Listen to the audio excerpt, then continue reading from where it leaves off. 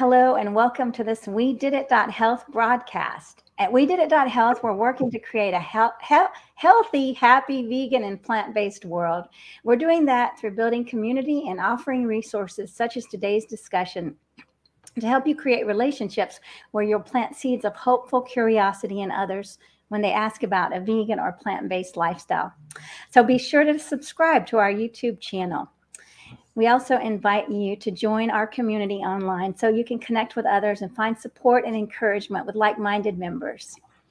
So my name is Mariquita Solis, and I'm very excited to welcome Dr. Leigh Ettinger today, plant-based pediatrician, to our program. So we're going to be talking about plant-centric nutrition basics for all ages. And I'm very excited because it's so important that we reach our children and that we educate their parents. And so the word gets out for healthy living and to start off with good habits as children. So if you're watching, please let us know where you're watching from and give StreamYard permission to use your name.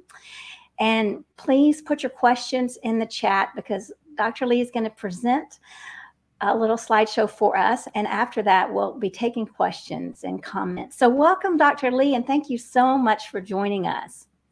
Thank you, Mariquita. Thank you so much for having me, and really looking forward to sharing this talk and answering questions. Wonderful. All right, well, let's get down to the show. Are you ready? Okay, I'm gonna pull it up. All right. And for the audience, once I start going here, I can't really see anything else on the screen. So if you're having any technical problems or any issues, please chat and Mariquita will interrupt me and I can answer any questions or fix any technical problems. I hope you can see my laser pointer here. And today what I'm going to talk about is what is in our food. I talk to a lot of families and a lot of adults and a lot of kids. And there's a lot of confusion and questions and even misinformation about nutrients in our food. So I really want to give everyone in the audience, in my practice, the very basics so that you can understand when people are talking about like the next level up about nutrition, so that you really have a good understanding of the very basics so that you can engage in those questions that you might be being asked about your food choices and whatever might come up. So, and it's a very plant-centric. This isn't necessarily what you learned in school or in elementary school when you were learning about foods. This is a more plant-centric description of what is in our food and where we get our nutrients from. Okay, so I hope to answer these questions about what is actually in our food, and then also what is a calorie. I talk to a lot of adults that don't really know exactly what a calorie is. So it's so central to just about every conversation about food and nutrition. So I want to make sure that the audience and my families that I work with know what a calorie is. All right, so food contains nutrients. This is a very basic definition. And food is eaten by living creatures in order to maintain life, health, and growth. So one of the most important, or one of the primary components of our food is water, good old H2O. It's really necessary for the proper function of all the cells in the body. We need water. If you don't get enough water, if you're dehydrated, for example, you could become very sick. Water is important for temperature regulation. So we sweat, and that sweat leaves our body and pulls heat off of our body as the sweat evaporates, and that can help us cool ourselves. Water is very important for lubrication and cushioning throughout the body. If we didn't have water in our body, we'd be kind of like this statue fountain, very hard and immobile. But with the proper amount of water in our body, we can move our body. Water is also important for elimination of waste. Now, I'm a pediatric kidney doctor, and we all make urine every day. And that is waste that our body doesn't need carried out on the water in our urine. So we need to have some extra water around so that we can get rid of the waste in our body. If you drink too much water, it just ends up getting flushed down the toilet with our urine. Another important component of our food we'll talk about is fiber. And fiber is actually short for plant fiber. Fiber is the parts of plants that we cannot digest. It doesn't so much feed us, but it does feed our microbiome. That's all the bacteria and microorganisms that are in our gut. And there's a tremendous amount. Actually, you have more cells of bacteria and viruses and fungi and microorganisms in and on your body, then you actually have cells of yourself, of what you consider you. We are a host for all these organisms, and we should take care of them. We should be very hospitable. We should be good hosts and feed our microbiome, and the microbiome gets fed with the fiber that we eat and grows and replicates and actually helps us maintain good bowel health. And the fiber helps us have nice, soft, regular stools. If you're not getting enough fiber, then people can suffer from constipation, diverticulitis, problems like that with their bowel health. So whenever we're talking about fiber, we're talking about plant fiber. Muscle fiber is what's found in animal products, in meat, and does not do these same good things as plant fiber. And fiber is really, when people are talking about it, it's short for plant fiber. If you eat too much fiber, you're just going to poop that out. It's going to get flushed down the toilet. All right, next we're going to get into carbohydrates. Carbohydrates are chains of sugar molecule. It could be one sugar molecule, and that's just called sugar, or it could be a long chains of sugar molecules, and those are called carbohydrates. And it's an energy source for all cells of our body. The carbohydrates also feed our microbiome too. And did you know that an adult brain uses 130 grams of sugar per day just to think?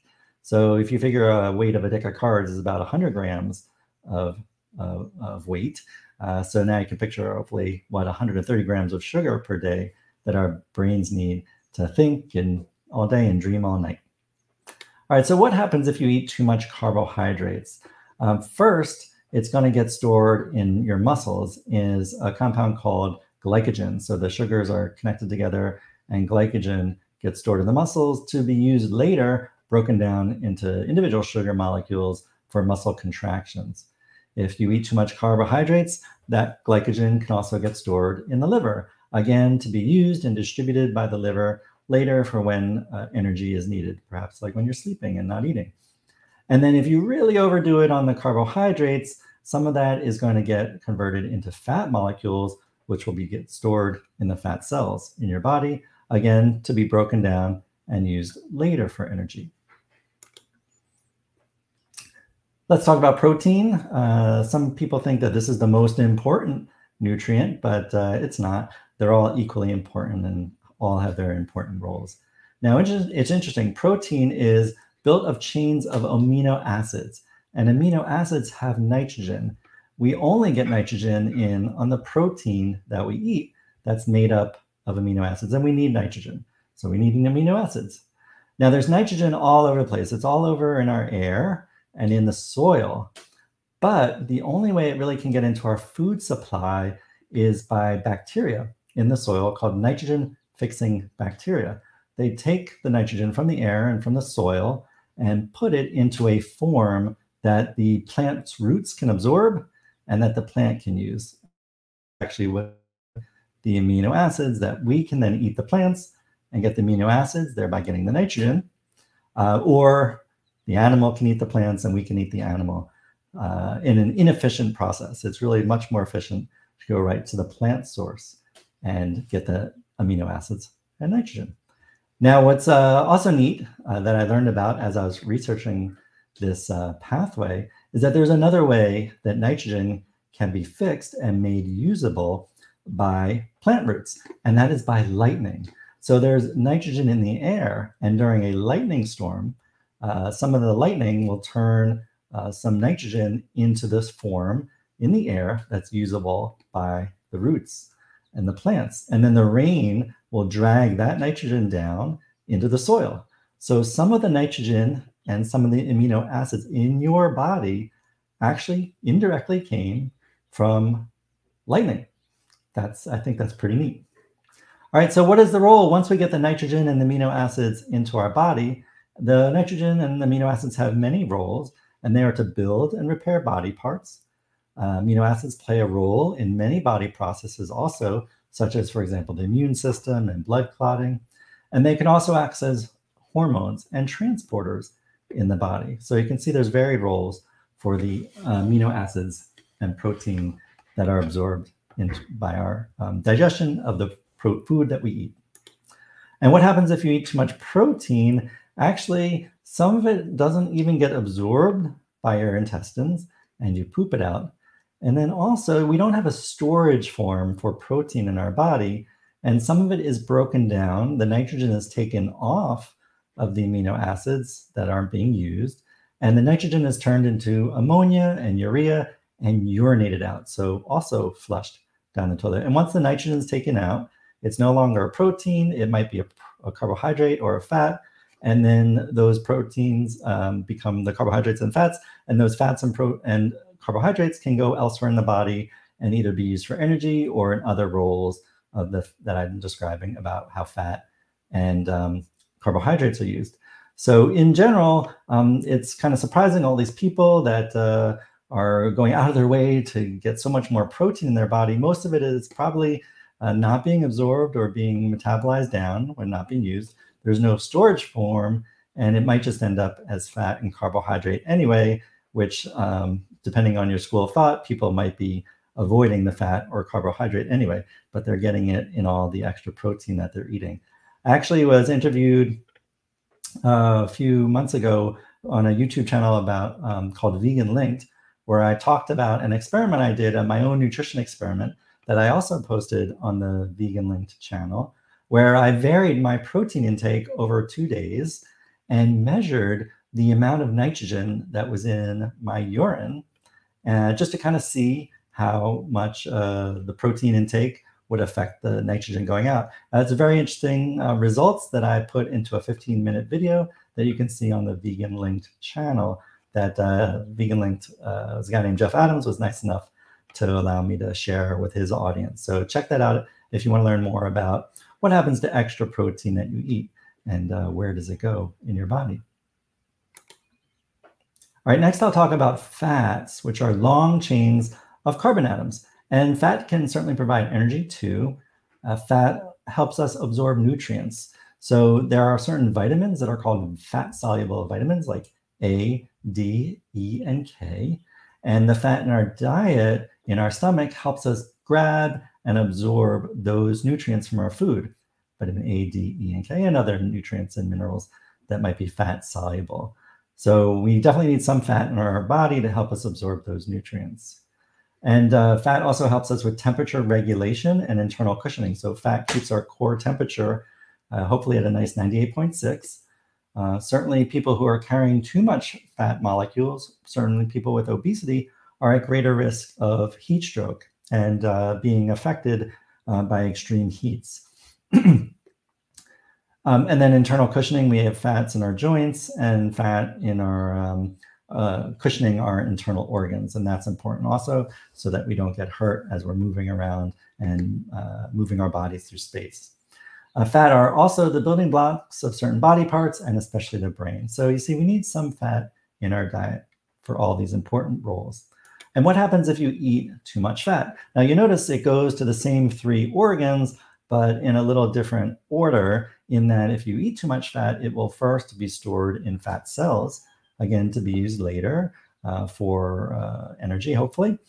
If you eat too much fat, the fat will go into your muscles. And so that is called intramyocellular lipids. So fat droplets that are in the muscles, and the muscle can use the fat for energy, but this is the cause of insulin resistance. And it kind of makes sense. If the muscle is using fat for energy, for contraction and for moving, then it doesn't need to use the sugar. So there's signals within the muscle cells that say, I'm working on the fat here. I'm using these fat droplets in my muscle cell. I don't need that sugar molecule that's passing by in the bloodstream, so I'm going to be insulin resistant. Insulin is the key that unlocks the door that opens up a way for sugar to move into the muscle cell. But the fat in the muscle is using energy, so the fat cell doesn't need, the muscle cell doesn't need the sugar. So it says, let's let that sugar molecule pass to the next muscle cell that's down the line. Maybe that muscle cell can use the sugar. But what happens is if too many muscle cells are filled with fat and they're all churning away using fat for energy, then that circulating sugar just keeps going round and round and builds up. And that is the when the doctor will diagnose diabetes, when there's too much sugar in the bloodstream. So this is what happens if you're eating too much fat, and you can get diagnosed with insulin resistance. And then if you're still eating too much fat and you get lipid droplets, fat molecules in the liver, that can become what's called non-alcoholic fatty liver disease. And that can cause a form of hepatitis, which is irritation and inflammation in the liver. And this is becoming a rapidly worldwide increasing reason why people are needing liver transplants, is because of too much fat in the liver, damaging the liver. So this is what happens if you eat too much fat. It can cause diabetes, it can cause type 2 diabetes, insulin resistance, and it can cause liver failure, along with obesity. Next, let's talk about vitamins. Nearly all the vitamins that we need are made by plants, absorbing energy from the sun or nutrients from the ground. And that's how they enter the food supply, through plants. And then again, people who are eating animals or animal products are getting the vitamins that the animal ate from the plants. The animal cannot make the vitamins. Vitamins act in all roles in bodily functions, and they're really needed for normal cell function, growth, and development. So what happens if you eat too much vitamins? A lot of them are what are called water soluble, which means they kind of sit in the water, the aqueous solutions in our body. And if you get too much of them, they go out with the water that we pee out. But some are the fat soluble, as I described, like vitamin A, D, E, and K, and they can get stored in the fat cells in our body.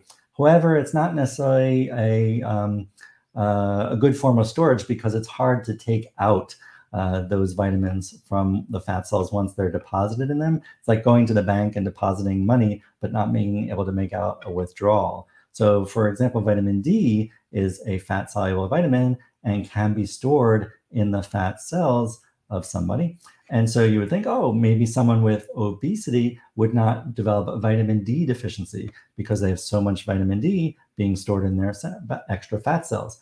But they can't make the withdrawal, they can't take the vitamin D out. So even people with obesity who might have stored a lot of vitamin D can still become vitamin D deficient. And in this part of the world, especially in the winter, we still see a lot of people becoming vitamin D deficient, even though they might have a lot of vitamin D in their body. It's in their fat cells and not where it should be, where it's usable. So that is why people are still encouraged to take vitamin D supplements, especially in the winter.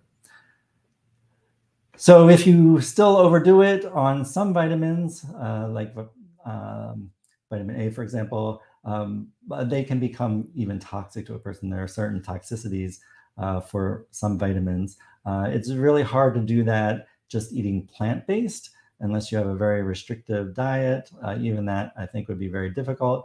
But certainly there are people who are overdosing on vitamins. And in my time working in pediatric ERs, we would often get some family bringing a child in who got into the gummy vitamins and thought they were candy, for example, and ate too many, and we'd have to evaluate if they were getting toxic from this or that vitamin. So that's the danger of too many vitamins. Minerals are a little different. Minerals are salts, metals, and trace elements that are found in the ground, things like calcium, iron, potassium. These are absorbed by plants from the soil and water. And again, that's how they enter the food supply. We need to eat the plants to get the minerals, or for those who eat the animals and animal products, they're just getting the minerals that the animal ate from the plants. Again, like vitamins, they act in all roles in our bodily functions needed for normal function, growth, and development. A lot of minerals just get urinated out and flushed down the toilet if we overdo it. This is my symbol for a bank. It's a little easier compared to vitamins to store and access minerals in our body. If there are too many minerals eaten, they can be stored for later when perhaps not enough minerals are being eaten. And then there are situations where even minerals can be toxic, and even minerals just eaten not as supplements, but even eaten in a well-balanced plant-based diet, especially if there are diseases. For example, someone with kidney disease has to be careful with the potassium that they're eating. And if they're eating plant-based diet with kidney disease, for example, they can get into dangers with too much potassium. People with certain liver diseases can develop problems from eating too much iron, even a standard American diet amount of iron or plant-based diet amount of iron. So minerals are a little different in that you can overeat them and get into danger, especially if you have a disease that's predisposing you to those kind of problems. I'll take a few minutes to talk about salt, which is a mineral, sodium chloride, that is kind of different in that salt, interestingly, is a problem for a lot of people, that salt is minimally absorbed by plants from the soil. They really don't need it, and so they don't get much salt into them from the oil, from the soil. But what's interesting is that nowadays salt is mined by people and added to food as a preservative and for taste. So you can think back to cave people times that they were just eating the plants and the animals, and they probably weren't getting so much salt. And there are studies of indigenous populations that have not been westernized, that have not been exposed to fast food or any packaged food, and they're eating salt amounts in the range of 250 milligrams per day, maybe up to 1,000 milligrams per day in the plants and animals that they are eating, which is much, much less than the typical standard American diet, where people are eating 3,000, 4,000, 5,000 milligrams of salt that has been mined and added to the food. So way out of proportion to what we've been exposed to for 99% of our time here on the planet, considering that Homo sapiens has been around for 200, 250,000 years. It's only recently, geologically, that we've been mining and adding salt to our food. Salt is essential for nerve and muscle function. Plants don't have nerves and muscles, so they don't need it, but it is essential for fluid balance in an animal's body. And you can think that there's so little salt in plants that on the farm, farm animals are given a salt lick. The farm animals are being fed corn or soybeans or grains or grass, and then that's so little salt that they get a salt lick. Out in the wild, herbivores will lick rocks or dry riverbeds to get their salt. The carnivores don't need a salt lick. A lion doesn't need a salt lick because the carnivores are eating the herbivores that have gathered the salt and stored the salt in the muscles because it's essential for nerve and muscle functions. So the carnivore coming along and eating the herbivore gets plenty of salt from the muscles. Now humans that are eating plant-based are getting very little salt. Whole foods plant-based, not processed foods plant-based, not junk food plant-based, are getting very little salt, much closer to what our historic ancestors probably ate. And then, so human, though, who's eating meat is going to be getting much more salt because they're eating the muscles of the herbivores that have gathered the salt. So in this way, salt, which we know can cause high blood pressure in sensitive people, can be managed by going plant-based, being much. You're eating a whole foods plant-based diet, eating the plants, as I described, have so little salt that you can see that people's blood pressure will go down on the plant-based diet.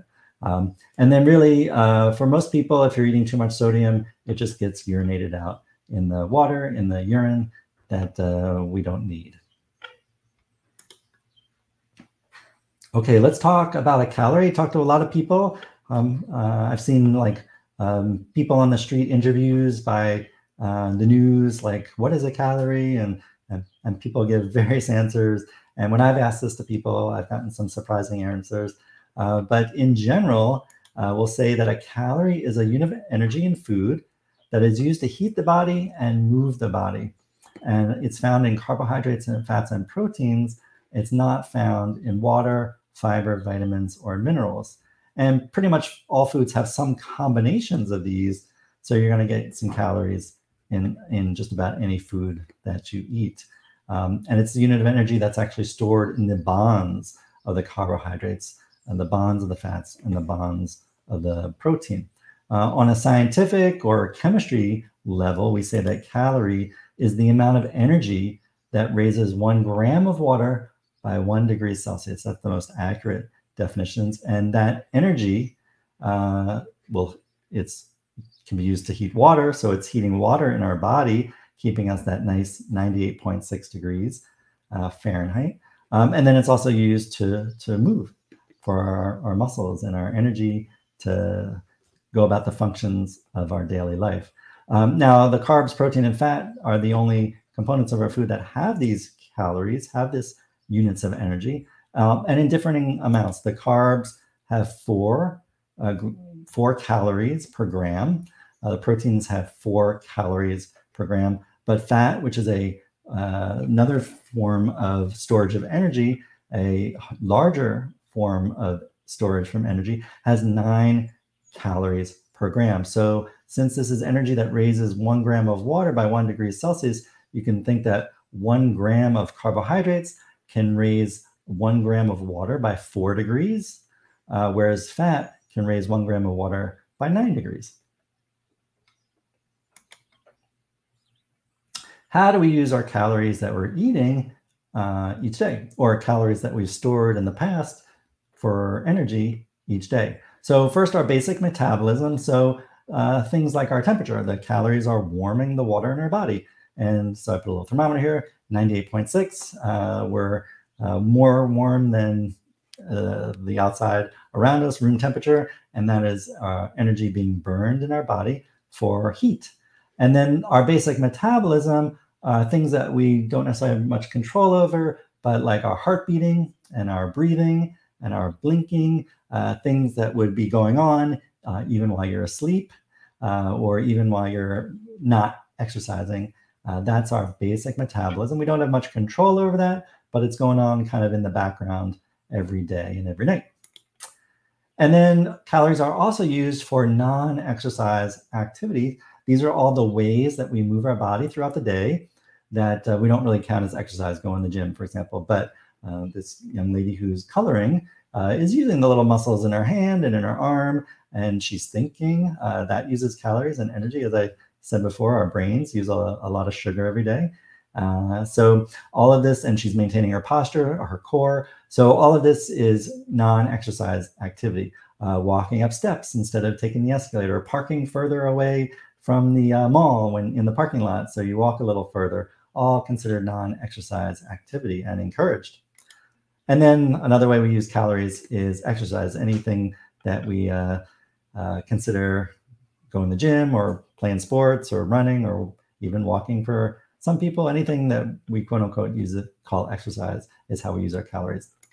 There's another interesting way we use our calories each day, and that's the thermic effect of food, that we need to process the food that we eat. And that's everything from chewing and swallowing and the peristalsis that moves the food through our body, and then the energy that's required to break down the food to be used by our body. All of that is called the thermic effect of food. And what's interesting is that whole foods actually have a higher caloric demand than processed foods. It's almost as if the processed foods are pre-chewed because they have less fiber and less structure to them, that they use less energy. And there was a study that showed it gave people food that was processed and food that was whole, and measured the calorie expenditures of how much energy it was required to metabolize and process and move that food through their body. And the whole foods used about twice as much calories to process than the processed foods. So this may be another reason why eating a whole foods plant-based diet can help with weight loss, because you're actually using more calories to obtain those calories. And those whole plants have already less calories than a lot of animal products and processed foods. So it's an interesting concept of you applying the thermic effect of foods if weight loss is your goal. So this kind of breaks down into a pie chart. Your basal metabolism really takes up a large portion of that pie, and you really can't do anything much about changing it. It's your background metabolism. That's not going to change much. The thermic effect of food, you can certainly make that wedge bigger, by eating more whole plants, as I described, just because that will use more calories to digest. And then certainly your non-exercise activity, you can make that wedge a little bigger if you're looking to burn more calories, like I said, by taking the stairs instead of the escalator. And then anytime you're exercising, that's going to be a wedge too that you have somewhat control over. So if you're looking to burn more calories, those are the steps that you can take. Eat more whole plants and move your body more and exercise more. So what happens when fat is burned? Again, I ask adults, I ask families that I'm working with what might be going on, and I get some pretty interesting answers about that when fat is burned. So I'm going to go over that. It's actually pretty interesting. So fat is combined in our bodies with the oxygen that we breathe in. And what is made is water, carbon dioxide that we breathe out. And as the bonds in the fat are broken, that's where we get the energy. So this is the process. And it turns out that, let's say you have 2.2 pounds of fat mixes with 6.4 pounds of oxygen, and that gives you 2.4 pounds of water, 6.2 pounds of carbon dioxide, and 9,000 calories. So you can say, let me think about burning, if you could burn 2.2 pounds of fat in an instant, that would give you 9,000 calories in an instant. Remember that calories can be used for heat and energy. So if you could burn that fat in an instant, you could raise your temperature by 9,000 degrees Celsius, which would be a pretty neat trick. But that's not what happens. Let's say you're going to take about 2 weeks to burn 2 pounds of fat, and all the oxygen that you breathe in over that 2 weeks, you're going to make 2.4 pounds of water. What happens to the water? Well, you're sweating it out as you're exercising, or you're peeing it out as you're urinating, or hey, we all need some water molecules around our body. That some of those water molecules might stick around in your body for another few decades before being peed or sweated out or even breathed out in water vapor in our breath. The 6.2 pounds of carbon dioxide, we'll get rid of that pretty quickly as we're breathing in the oxygen and breathing out the carbon dioxide. And then what's going to happen to that 9,000 calories over, say, the 2 weeks you're going to take to burn off that fat? Well, it'll be heating your body. It'll be used in exercise and used maybe for some more non-exercise activity, or it'll go to your basal metabolic rate. So that's basically what happens in your body when fat is burned. It's kind of interesting. We kind of use it to make water, 2.2 pounds going in, but 2.4 pounds of water going out. And then the oxygen and carbon dioxide mix too. All right, so I'd like to sum up that our food is made of water, fiber, carbohydrates, protein, fat, vitamins, and minerals. And these components start in the ground and enter our food supply through plants. That's key. We can be much more efficient if we just eat the plants. We don't need the animals to get these important nutrients in our body. And just to think about too much of anything will likely get flushed down the toilet, stored, or rarely can be toxic. And for everyone, just remember that a calorie is a unit of energy that warms our body and does work moving our body. But I'd really like to say that I like to take a more holistic approach rather than a reductionistic approach. A reductionistic approach says, maybe looking at this orchestra like, oh, we need to make the violinist better. We need more violin. This orchestra will be so much better if we just make this violin the key and focus everything on the violin. And I feel like that's how some people kind of can get with nutrition. Let's focus on the protein, or let's focus on the carbohydrates, or this or that vitamin. No, music all works together. It's an orchestra, it's a concert, it's all the sounds working together that might make you want to get up and dance or appreciate the music however you feel best. And likely our food, all the components of our food are working together. And when the food working together gets done right and properly, then our bodies are going to want to get up and dance. Their bodies are going to want to move. We're going to be so inspired and energized to do whatever we want to do. So rather than thinking about this or that individual instrument or this or that individual ingredient, let's work on thinking about like whole plants as likely giving us everything that we need in order to maximize our energy and our health.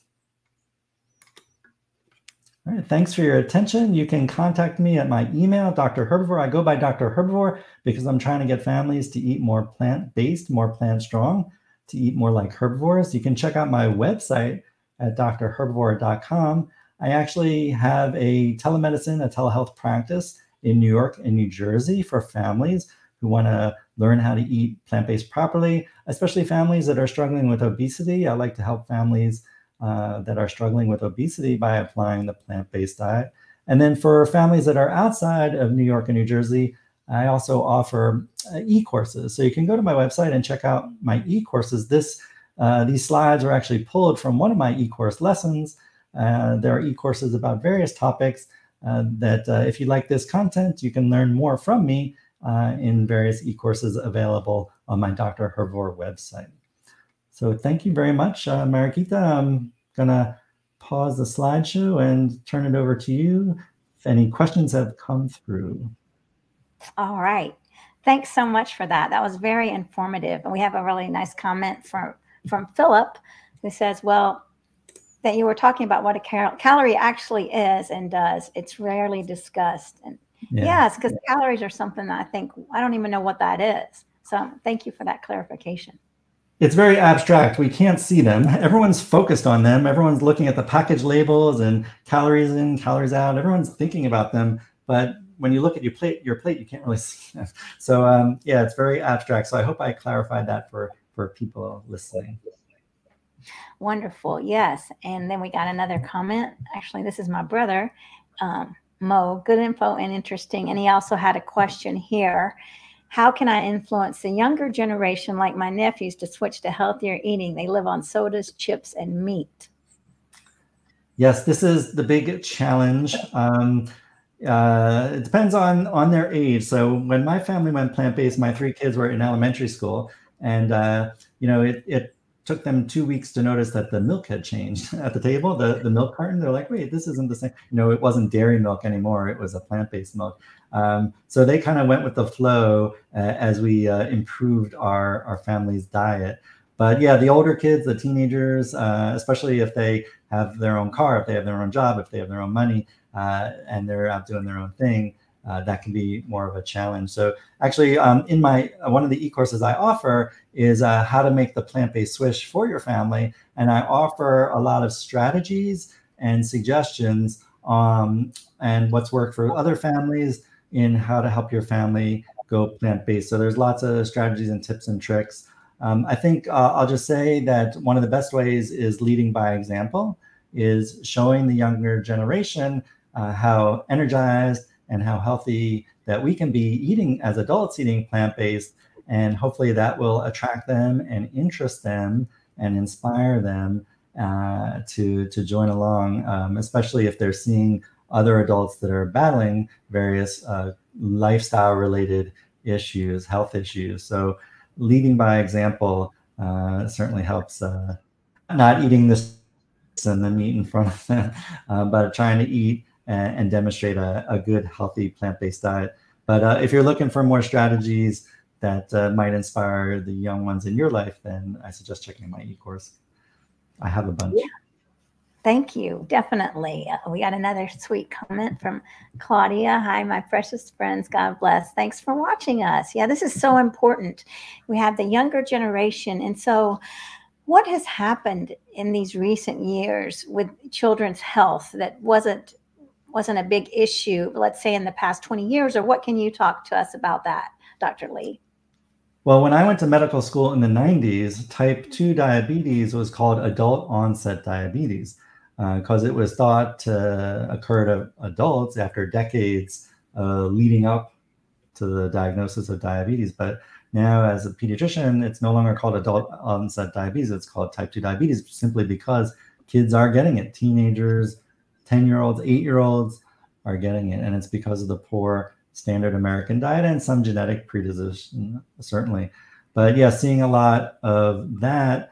The obesity epidemic has affected kids, and so much so that the American Academy of Pediatrics in January issued new pediatric clinical practice guidelines, CPGs they're called.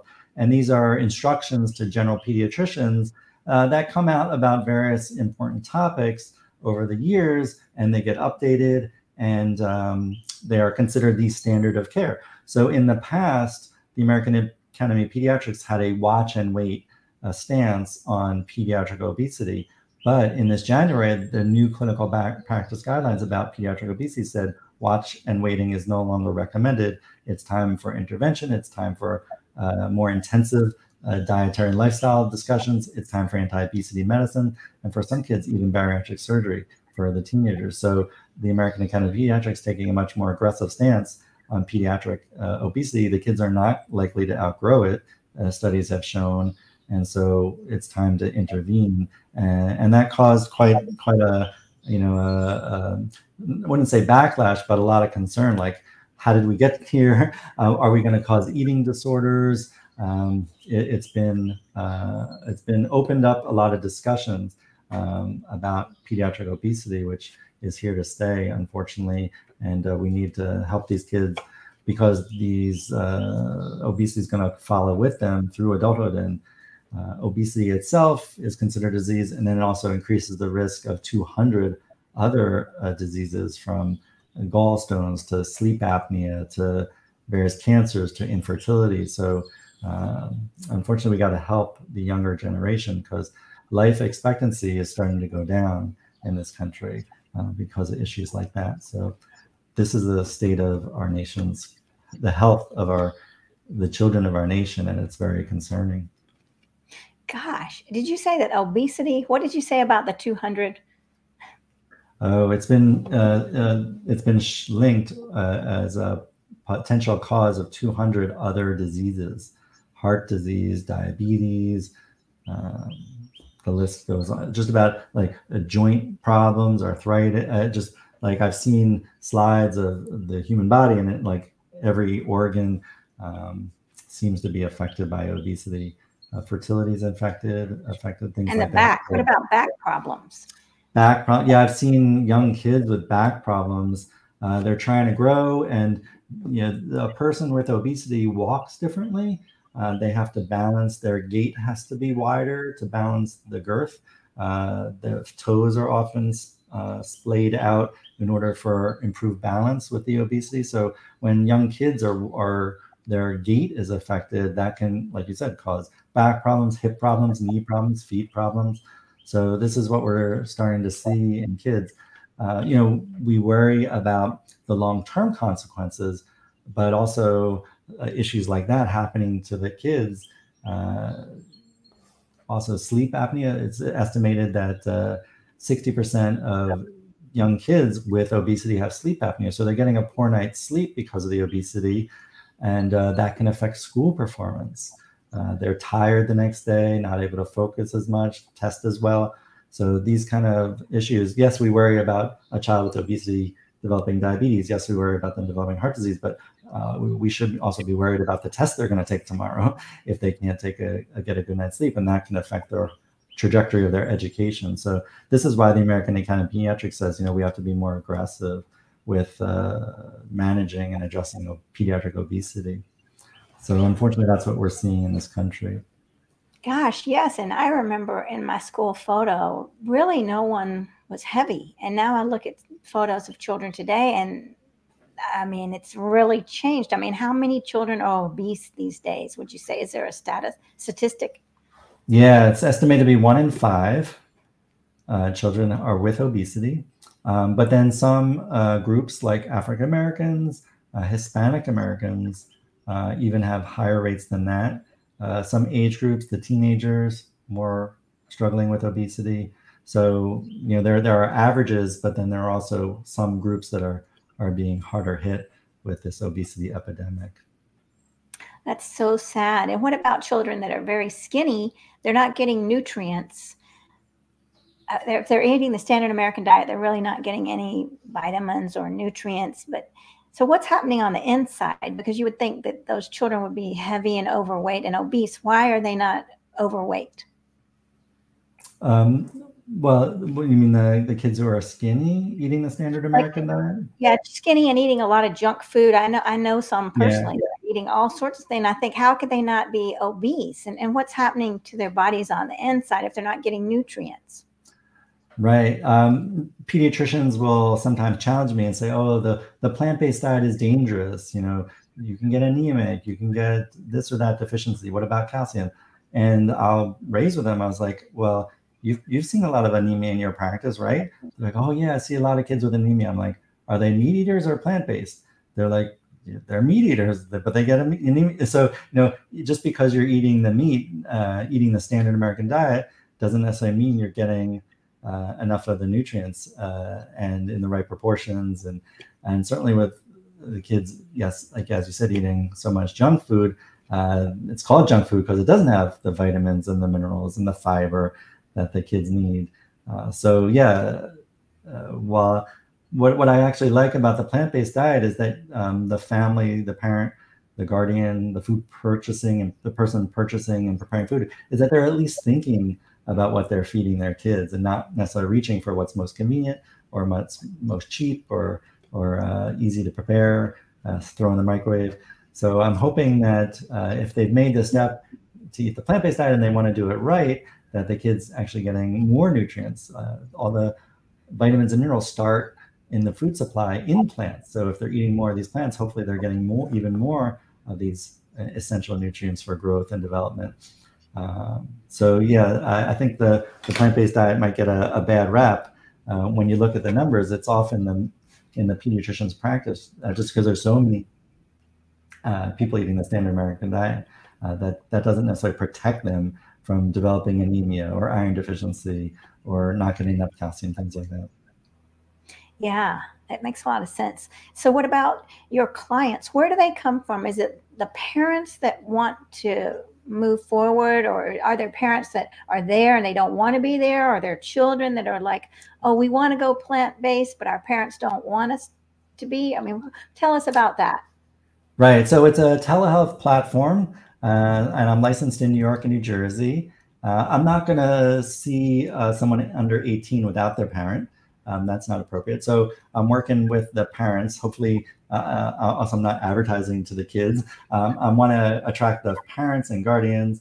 They're the ones that I really want to work with. And certainly the person preparing the food and shopping for the food, that person has to be on board. So if it's the younger kids, then yeah, definitely the parents, but also the teenagers, definitely want to enroll them and get them involved. I find that with the teenagers, no teenager is necessarily worried about their blood pressure. That's a very abstract concept to someone. The teenagers, they feel like they're immortal, right? You know, that's the developmental stage that they're at appropriately. So rather than talk about blood pressure, cardiovascular disease, or diabetes, what I really want to talk to the teenagers is what they're interested in, whether it's music or sports or movies or something like that, because I hope that I can pull in and find someone who's plant-based in their sphere, an influencer or an actor or a musician or someone who they can relate to, who's plant-based, and that can help motivate them and kind of give them a more desire to do it for those kind of reasons. The teenagers are very concerned about the environment. That's hot on their list. So if I can talk to them about how their food choices affect the environment. I had one young lady who was spending her weekends cleaning up the parks. And I'm like, well, that's great that you're acting locally. Let's talk about how your food choices can impact the global environment and reduce waste, reduce the carbon footprint, things like that a plant-based diet has been shown to do. So I really want to try to connect and relate with the teenagers on their level. I recommend documentaries. So a young athlete, I'll have watch the Game Changers movie, things like that. So, but the parents will enjoy or learn a lot from What the Health. So it's nice to have these documentaries out there that can at least, especially if someone's coming at it completely ignorant or plant curious, not knowing much about it, that's a good way to get them started and get them on board with this way of eating. Yes, and I do love those documentaries. They're very, very informative. So tell me about casein. Is that a protein? And can you tell me about dairy and casein and inflammation and pain, and how is that all related? Oh, I don't know about casein and pain. I think, you know, Dr. Campbell, Colin Campbell, in the China study, I think he wrote about casein. But yeah, casein is in dairy products. I don't know these exact, oh, I'm getting some weird stuff on my, I don't know about these exact mechanisms, but I know that like casomorphin is related to casein and is a kind of narcotics that's in the dairy products that can make the dairy products from animals taste so good and be so enjoyable. And it's really supposed to make the baby cow want to nurse more and grow from 40 pounds up to 400 pounds. Yeah, but casein, I'm not an expert on casein. I feel like I've read that it's associated with some cancers even, that, yeah. Don't know what more to say about casein. No, that's good. That's really good to know. I mean, that casein is very addictive, and that's very important. And how do they break these addictions? Children and adults that are so addicted to, like, cheese is very addictive, and the dairy is so addictive. I just think about whipped cream and like, oh my gosh, how whipped cream would call me and things like that. And so, how do we break these addictions to this dairy? These dairy products that are hurting us so much and causing inflammation. Right. Yes, I do know that dairy products have been associated with inflammation. I've seen studies reducing dairy products will improve asthma, will improve skin, will improve various illnesses for sure. But yeah, it's more the myth of moderation also with these food products. And you know, if someone's addicted to cigarettes or alcohol, you wouldn't say, oh, you know, just smoke 1 pack a day or half pack a day, or just drink on the weekends. It's when things have addictive properties in our brains, it's best to be more extreme and disciplined to not have them in your life at all. In a way, it can be easier to not have this constant discussion with ourselves when we're trying to practice moderation. So it's like, oh, I had a healthy lunch, I had a healthy dinner, I can have this dessert now. That practicing moderation is so vague that it's always a negotiation with ourselves. Whereas if you're going to be disciplined and say, oh, I'm just not going to eat this or that dairy product, for example, then there's no longer an argument, there's no longer an internal dialogue. That food product, that dairy, just doesn't exist in our world anymore, so that there just doesn't have to be a discussion, and it can be even easier. People describe a sense of relief. It's like, oh, when I get to the checkout counter at the supermarket and there are all those chocolates, they're there because people, the supermarket knows that people have what's called decision fatigue, and that, oh, I made healthy decisions all throughout the supermarket. I'm finally at the checking counter. I can reward myself with the candy bar because I did so well making all those healthy decisions. But if you look at those candy bars and say, oh, they all are milk chocolate and I don't need milk, then chocolate bars that whole shelf appears empty in a way. They're not a choice. They're not. There's no decision fatigue that's going to lead you to purchase those chocolate bars. They just cease to exist in the world. So in a way, while in some ways eating plant-based or eating dairy-free or doing something like that can sound so extreme, in a way it can be less restrictive because you don't feel like you're constantly having to restrict yourself. As you're practicing moderation, you can feel relieved that you don't have to think about that issue anymore. Yeah, that can be a big challenge. So what is your family like for desserts and healthy desserts? Do you eat a lot of fruit? What would you suggest to families that are struggling in that area? Well, thankfully, my family's very healthy. My wife and 3 kids. We don't have obesity. We don't have any chronic diseases. So we are a little looser we're plant-based. My one daughter is a vegetarian. My son is a vegetarian at home and eats meat when he's out with his friends. But yeah, we have pretty much plant-based versions of the usual desserts around the house for plant-based chocolates. My one vegetarian daughter during the pandemic, she took up baking plant-based desserts. So we have those. So yeah, we'll eat the plant-based desserts. Yeah,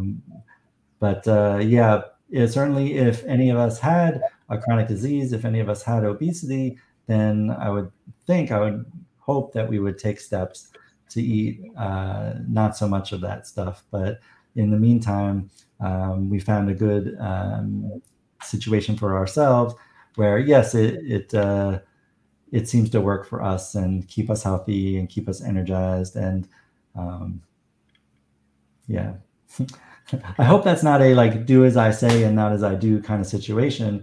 But yeah, oftentimes people ask me in interviews or podcasts like, oh, what do you eat?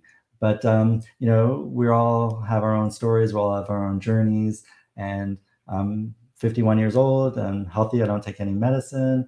I just got some great labs back when I saw my primary care doctor. So what I'm eating is working for me. So it might not be right for what's working for you. Certainly someone struggling with obesity or working with chronic diseases would eat differently than I would, and I support that. So. Wonderful. Yeah. And this has been very, very informative. Tell us again where we can get a hold of you and your final comments, Dr. Leigh. Oh, drherbivore.com. So doctor all spelled out, herbivore all spelled out, drherbivore.com. So if you're in New York and New Jersey and want to work with me, there's a link. You can make an appointment for a free 15-minute phone consultation. I'll see if we can work together, if we can fit. My programs have me with telehealth visits if we need blood tests and urine tests to discuss.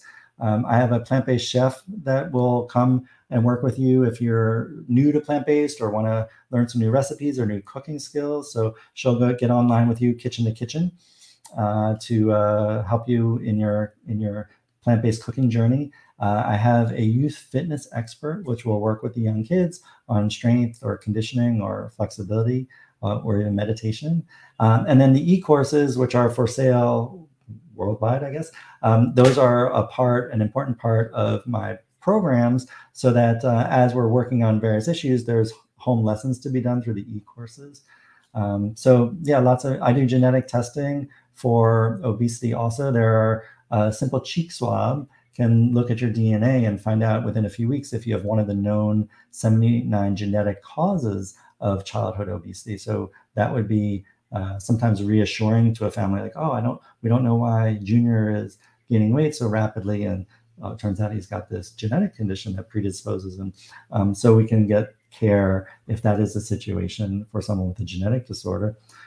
So yeah, it's a very comprehensive program that you can learn more about on the website, or if you're out of state and still want to learn from me, then there are the e-courses available. And it's an e-course on how to make the switch to plant-based eating for the whole family, as one gentleman was asking questions about. There's an e-course how to address childhood obesity with the plant-based diet, so how to learn how to fill up on whole foods so that you don't feel deprived and still can be managing the weight. And then there's a course on how to thrive for your family as plant-based, and that's what I was talking about. Making sure you're getting all the right nutrients, where's your vitamin B12 coming from, and that's a e-course on for the parent who's already like dabbling or doing the plant-based diet and wants to make sure that they're hitting all the notes. And there's even a tutorial in there about how to use an online program to check your child's diet, free online program, and also information on there like what to talk to your pediatrician about, because your pediatrician might not know about the plant-based diet, but here's like kind of how to talk to your pediatrician about it so that the pediatrician can be reassured and the parent can be reassured. So there's a lot of hopefully useful information in there for families that are trying to go plant-based and maybe don't have the pediatrician as a resource. My gosh, yes. That's very, very important to be ready in case someone says, wait a minute, they challenge. And then we're stuck there saying, well, I don't have the information. I'm not ready, and you don't want to argue with them and you don't want to fight. We have to prepare ourselves. It's up to us to take care of our children and to know what we're feeding ourselves so that we can feed our children in the best manner possible. Definitely. Yes. So here's a sweet comment from Claudia. Thank you so much for this live stream. It's very inspiring as always. For me, it's always confirmation that I'm not alone. Yes. Thank you, Claudia. Especially that's one thing I talk to the families about is that, when you're eating plant-based, you don't have to feel restricted. You don't have to feel hungry. You don't have to go out and run marathons. You don't have to like super exercise to be healthy. You can get a lot of health from your foods. But the one thing that it can feel kind of lonely when you're eating this way, when you're eating differently from everyone else at the parties, at the office gatherings, at the barbecues and stuff like that. That can feel lonely. So it is important to have a sense of community and gatherings like this where hopefully people don't feel as alone. Find your sense of community, find your community so that we can all support each other and really thrive as we do this. Amen to that. Well, thank you so much, Dr. Leigh, Dr. Herbivore, for your information and the presentation. And please reach out, everybody that's watching, and subscribe. And do you have a YouTube channel? I do, but more, I only have a few items on there. When I get inspired, I put something up, but mostly on another thing you can come to my website is I have a media tab. And there's about 20 appearances there over the past 2 years of where I've appeared. This will go up on the media tab, but you can see various presentations I've done and interviews I've done, podcasts I've done, if you want to learn more about my philosophy and how I try to help families. So all that's available on my website under the media tab also. Great to know. All right. Thank you. And thanks everybody for watching. Wonderful. So namaste vegan, everyone. Namaste vegan. Bye. Bye. Thank you. Thank you.